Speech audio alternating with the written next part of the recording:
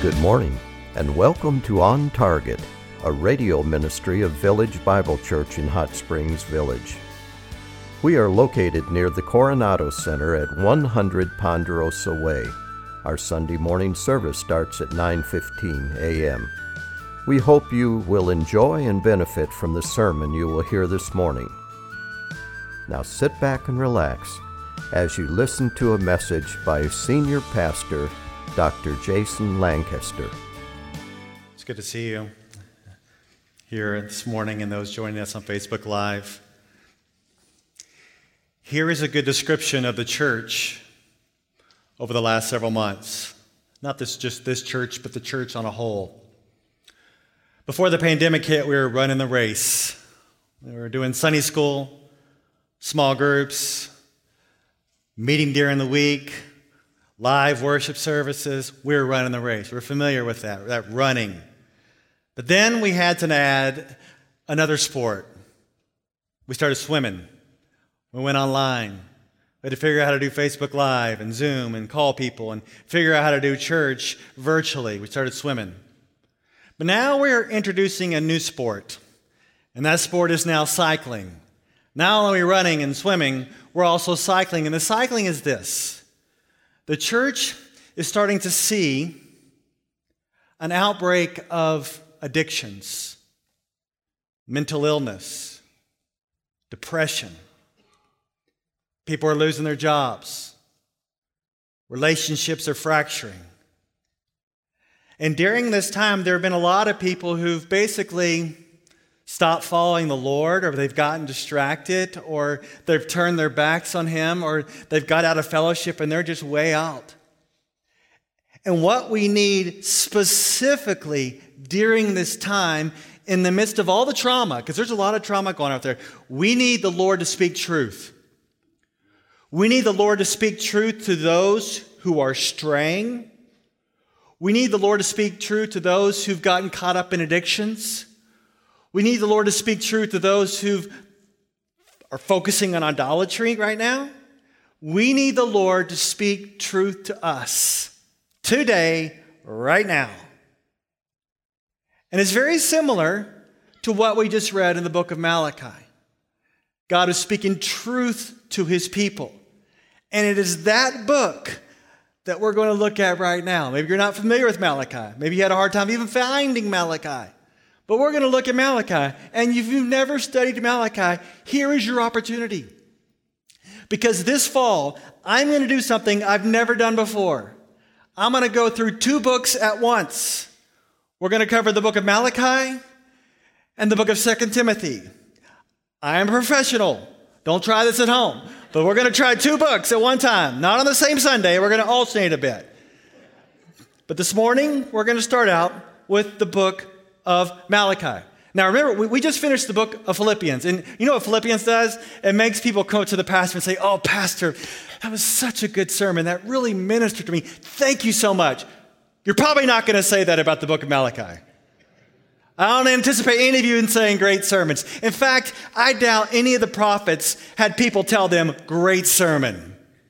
All right? So let's look at Malachi chapter 1. I just kind of want to jump into verse 1 just right away. Malachi 1:1. The oracle of the word of the Lord to Israel through Malachi. The word oracle could also be translated burden. The burden of the word of the Lord to Israel through Malachi. Why would the word of the Lord be considered a burden to Malachi? Think about it. When you have serious concerns about someone and their walk with the Lord, you have a burden for them, right? And you want to talk to them, but you're not quite sure how they're going to respond to you. So you have a burden. You want to tell them some difficult truth, but you don't know how they're going to take it. That's what's going on with Malachi. He has a burden from the Lord for Israel that he must proclaim, but he's not quite sure they're going to receive it. Here is some background on Israel. The Israelites have a history of rebelling against the Lord. And their issues during Malachi's time are quite deep, all right? So they've been back in the land of Israel for a few years after spending about 70 years in Babylon, where they were deported because of their rebellion against God. They come back to the land, they're excited, they're passionate, they're zealous to start to rebuild their devastated homeland. And they are spurred on by all these prophetic announcements to get going. They're pumped up, they get going, but their expectations are crushed. Things didn't seem to be prospering as they had hoped, and their initial passion in serving the Lord has turned into apathy. Malachi comes along with his burden from the Lord, and God sends him on a mission to wake up the Israelites, to call them to return to the Lord, and he will return to them. The way that this wake-up call is expressed is through a series of 6 disputations. These are arguments that Malachi is going to make, the Lord's going to make through Malachi. And in these distinct arguments, this is what happens. The Lord brings up an issue, the people push back and challenge the Lord, and the Lord responds to his people and calls them to repentance. And this morning, in our first disputation, I'm going to call this Doubting God's Love. Disputation number 1, Doubting God's Love. What's going to happen this morning is you're going to see, number 1, God's going to express his love. The people are going to doubt it, and the Lord's going to elaborate on how much he loves them. Now, this is a great place to start, especially when you're trying to bring people to repentance. If you find yourself at a place this morning where you're running from God or you're drifting from God, may you have this realization that God loves you. He is pursuing you. He's trying to bring you back to his love. That's where we're going this morning. Let's jump in, verse 2. I have loved you, says the Lord. The Lord has a history of loving the Israelites. He loves them, and he continues to love them. And if you are a believer in Jesus Christ, you've trusted Christ to redeem you from your sins, you're following the Lord loves you. He cares for you. He has a history of loving you. And his love is not just for an individual. His love is also for his children collectively. So for us, we could say the Father loves his church. And during Malachi's time, we could say God loves his people, the Israelites, and he has a history of loving them. But remember, well, we talked about these disputations. God says something, and now the Israelites are going to challenge it. Look at verse 2, right in the middle. But you say, how have you loved us? So the Israelites are doubting God's love. They look around at their circumstances and they don't see any specifics of God's love. They're back in the land, but the land has been significantly reduced. The promises of old of God loving his people and blessing the nation seem distant and impossible. In fact, they are not even in control of their own selves, right? Right now, the Persians are ruling them. And before that was the Babylonians ruling them. And then before that, the Assyrians were attacking them. And to make matters worse, the Israelites at this point have no army. Their crops are failing. The temple has been rebuilt, but it's puny. It's nothing compared to the original. And there is no manifestation of God's presence. And the people are like, God may say he loves us. I don't see it. You ever said that before? God may say he loves me. I don't see it. You say you love me, God, but I look at my circumstances and it's an absolute mess. Are you sure you love me? I don't believe it. Now, here's the deal. And I just want to shoot straight with you. The Israelites have created this mess. They have some messed up circumstances because they have created. They have rebelled against God, and they're consistently saying it's other people's faults, it's the circumstances' faults, it's God's fault. And yet, we are going to see throughout the next several weeks that it's actually their fault. They have corrupt worship, The men are divorcing their wives for absolutely no reason. The men are marrying pagan women. Sorcery rules throughout the land. They're ignoring the widows and the orphans. And not only that, the people aren't tithing to God. They're not giving him of their first fruits. And they're questioning God constantly. And so the circumstances they have is because of their own sin. And yet they're looking at God and saying, God, it's on you. We don't see how you love us. Are you sure you love us? And you know, unfortunately, we do the exact same thing. We start ticking things off. And you say, God, are you sure you love us? Because look at all the hard things I'm facing in my life.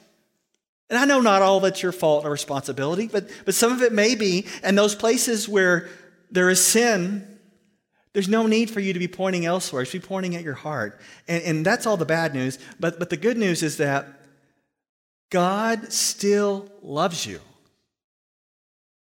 You ever said that to someone who's really deep in a pit of their own sin? You can say, God still loves you. And right here, God is basically saying, you know, I have loved you. I have a history of loving you. And I'm going to love you even in your waywardness. Can you imagine God coming up to you and say, look, I love you. I have a history of loving you. And I see you now. You're drifting from me. But I'm going to keep on loving you. And I'm going to bring you back. Now, God's going to give them more and more evidence of his grace. Now, I hope that you're ready to really study the Word. You know, people would say, I'm ready to study the Word. I hope you're really ready. Because we're going to do some meat studying right now. This is going to be deep stuff for your soul right here, all right? God's going to explain how he has loved them. Listen to the logic of God. Verse 2. Right in the middle, God says, was not Esau Jacob's brother, declares the Lord. The Lord has taken his people back to the famous birth of the twins, to Isaac and Rebekah, and their twins were Esau and Jacob. Now, God's purpose in bringing these two up is to display his grace in comparing and contrasting his dealing with each. Once again, verse 2. Was not Esau Jacob's brother, declares the Lord. All right. Yet I have loved Jacob, but I have hated Esau. Woo. So the love-hate language here doesn't have to do with hate in an absolute sense. It has to do with choosing. It's a choosing of Jacob and not choosing of Esau. Jacob and his descendants have been chosen to carry this blessing to the nations, which would ultimately come through the Messiah, Jesus Christ. And the question I want you to ask, if you want to ask a question, if you want to write it down, if you want to think through this biblically, is this. Why did God choose Jacob and his descendants as heirs of the promised Messiah and not Esau? Why did God choose Jacob and not Esau? You might say, well, you know what? It's because Jacob, he was just better. Oh, really? Do you want to go back and read the story of Jacob? He was an absolute mess. You say, well, maybe Jacob was the firstborn. Oh, nope. He wasn't. He wasn't even the firstborn. That was Esau. So why did God choose Jacob and not Esau? And here's the answer. It's because he wanted to. It was his sovereign choice. It's based upon nothing but his grace. So how has God shown love to his people Israel? Here's the answer. He chose them. And you think, whoa, that must be an Old Testament idea. Well, I'm just the preacher. I'm going to introduce you to something that's also in the New Testament. In fact, the Apostle Paul quotes this verse right here to demonstrate God's sovereign choice by grace of salvation of individuals. I'm just preaching it, all right? Let me put up for you Romans 9, 11 through 13. He's quoting this passage here. Romans 9, 11 through 13. Starting in verse 11. Go back one. Though they were not yet born and had done nothing, either good or bad, in order that God's purpose of election might continue, not because of works, but because of him who calls, she was told, the older will serve the younger. As it is written, Jacob I loved, but Esau I hated. How has God loved his people, the church? He chose us. You see, when we start to doubt God's love for us, we need to come back to his sovereign choice and love. God chose us for salvation. Did God look down and go, wow, you know what? That person's so special and they're gonna be so good, I'm gonna pick them. Or looks down and say, you know what? They're going to have such amazing faith and they're going to do radical things for me. I'm going to pick them. No. When you read the Bible, God's choice is solely based upon his grace in spite of us. He knew we were sinners, and yet he pursues us and he loves us. And what I really hope, my brothers and sisters, is that you do not ever cease to be amazed that if you're a believer in Jesus, you've been rescued by the sovereign grace of God. It's as if you were on this ship out in the middle of the ocean, it's dark, it's raining, the ship's going down, and somehow you get rescued. Or you're in a burning building and there is no way out and you get rescued. Or you're the man in the Bible who was healed by Jesus, who was blind, right? And what does he say? Look, I don't know what's going on, but all I know is I was blind, but now I see. That is grace. And it's that sovereign choice of grace and his love for us that should draw us to him and back to him. Now, though God brings up the individual election of Jacob and not Esau, the focus is now on their descendants, and this is going to go even deeper into God's word. So try to track with what he's saying. His point is amazing. Verse 3. Look what verse 3 says. I have made his mountains a desolation and appointed his inheritance for the jackals of the wilderness. He's talking about Esau and his descendants. Remember, the Israelites came from Jacob and the Edomites came from Esau. This is a verse speaking about God's destruction on the Edomites, who were Israel's most famous enemy. These two nations were enemies together often throughout history. And you would think since they came from the same parents and the descendants, they would bond in an alliance, that you would think brothers would form an alliance and their descendants, but no.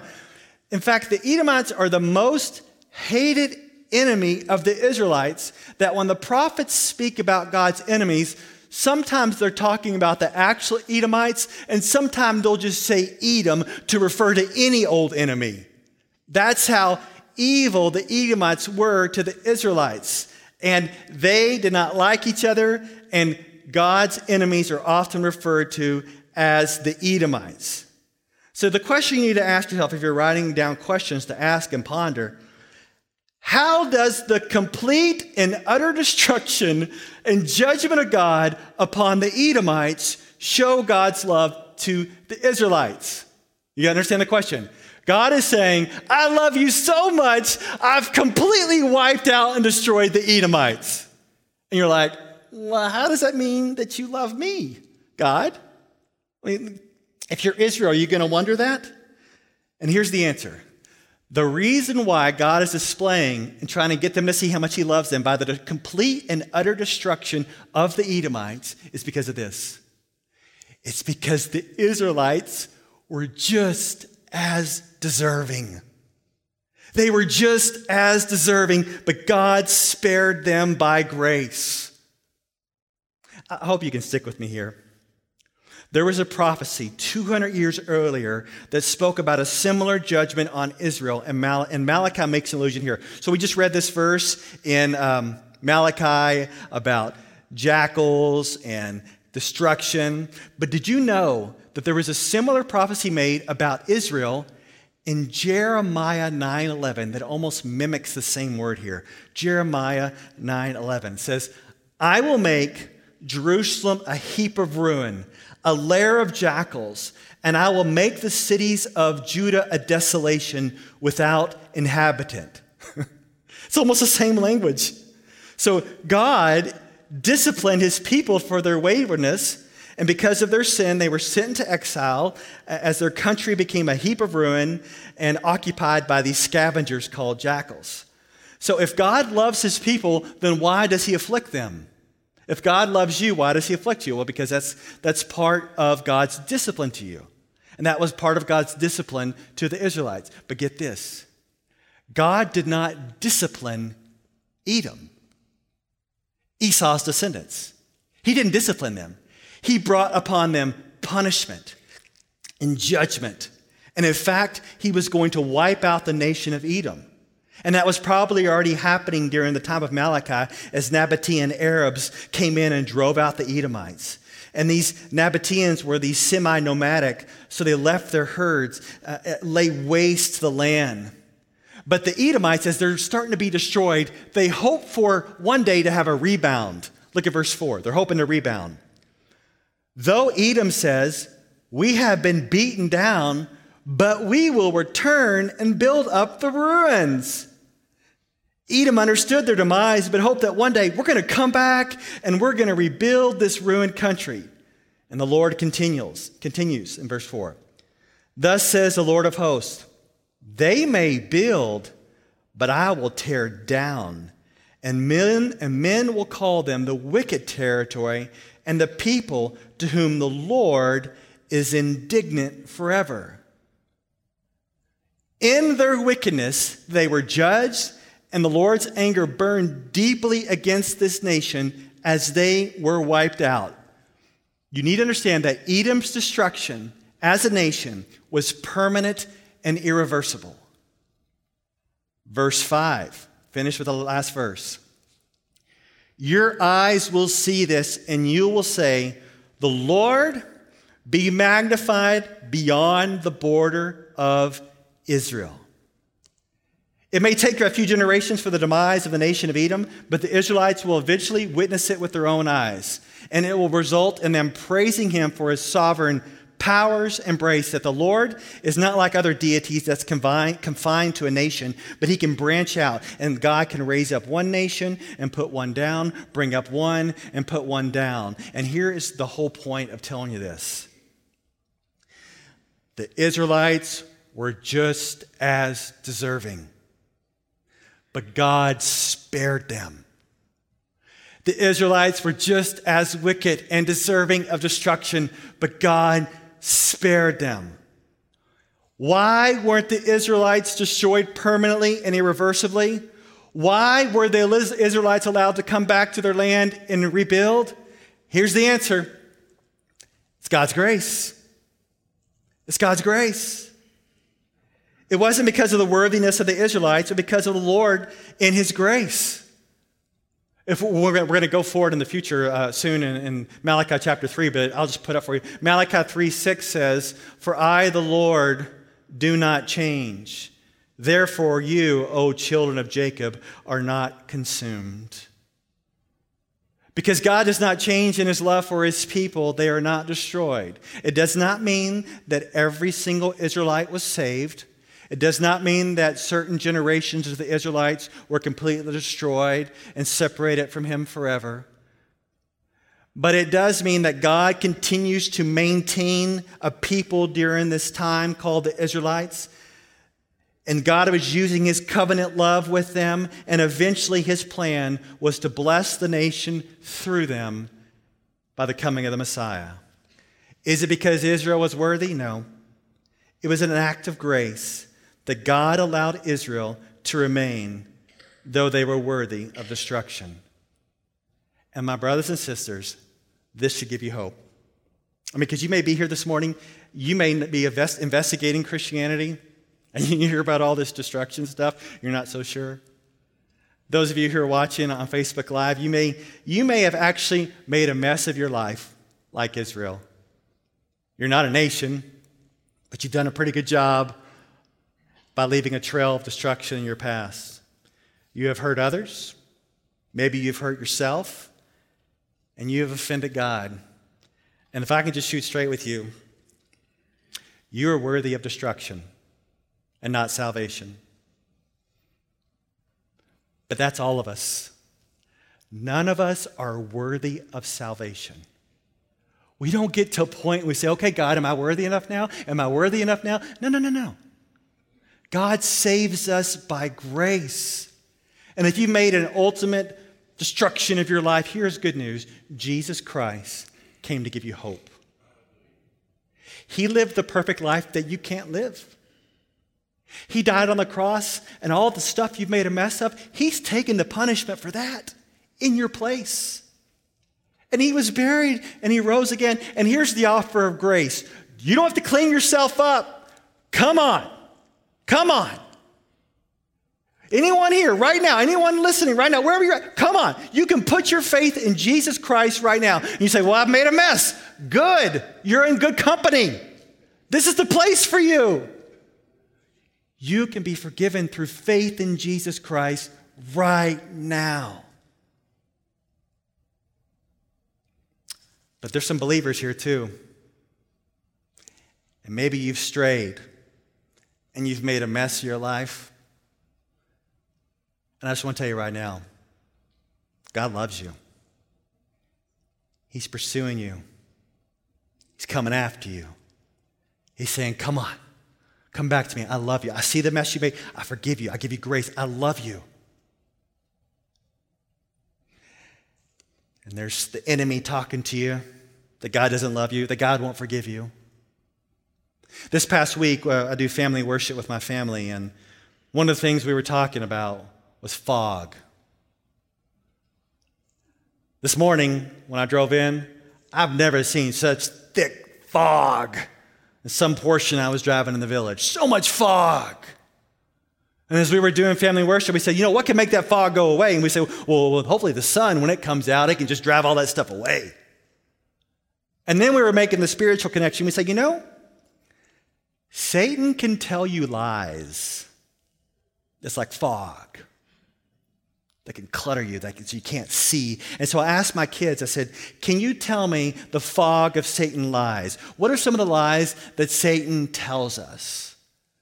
And my youngest one, 9 years old, drives me the nuts most, sitting right next to me just to keep him under control, he said, one of the lies that we can believe is that God does not love us.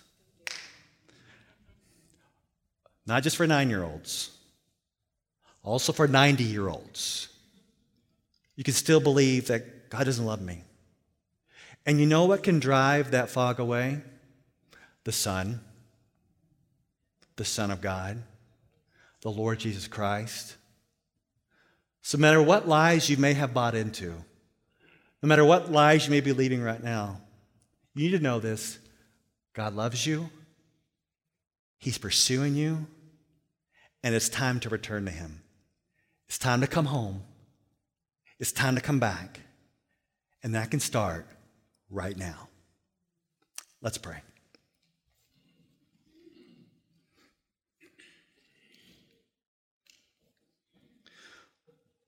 Father, I just ask that you would enable the people in here and those watching online to actually believe your words, return to me and I will return to you. If you draw near to me, I will draw near to you. Lord, let people know that you love them, that you have a history of loving them, even as they're on the run. Let them know how much you're willing to forgive. Let them know how much you spared them and you're sparing them now by grace. And may the realization of your love cause them to repent. Let them know they don't have to fix up themselves or to fix their situation, but to return to him right now. We can work on the mess later. We can work on the mess together. But may they believe the message of grace, that you love them. No matter how much they've been distracted, apathetic, distant from you, regularly unchoosing you, entangled in sin, let them know you love them, you're pursuing them. May they not believe the lies of the enemy. May they return to you, and you will return to them. We hope you enjoyed this message. It was preached recently at Village Bible Church. You can hear this message or let others know about it by visiting our website at vbchsv.org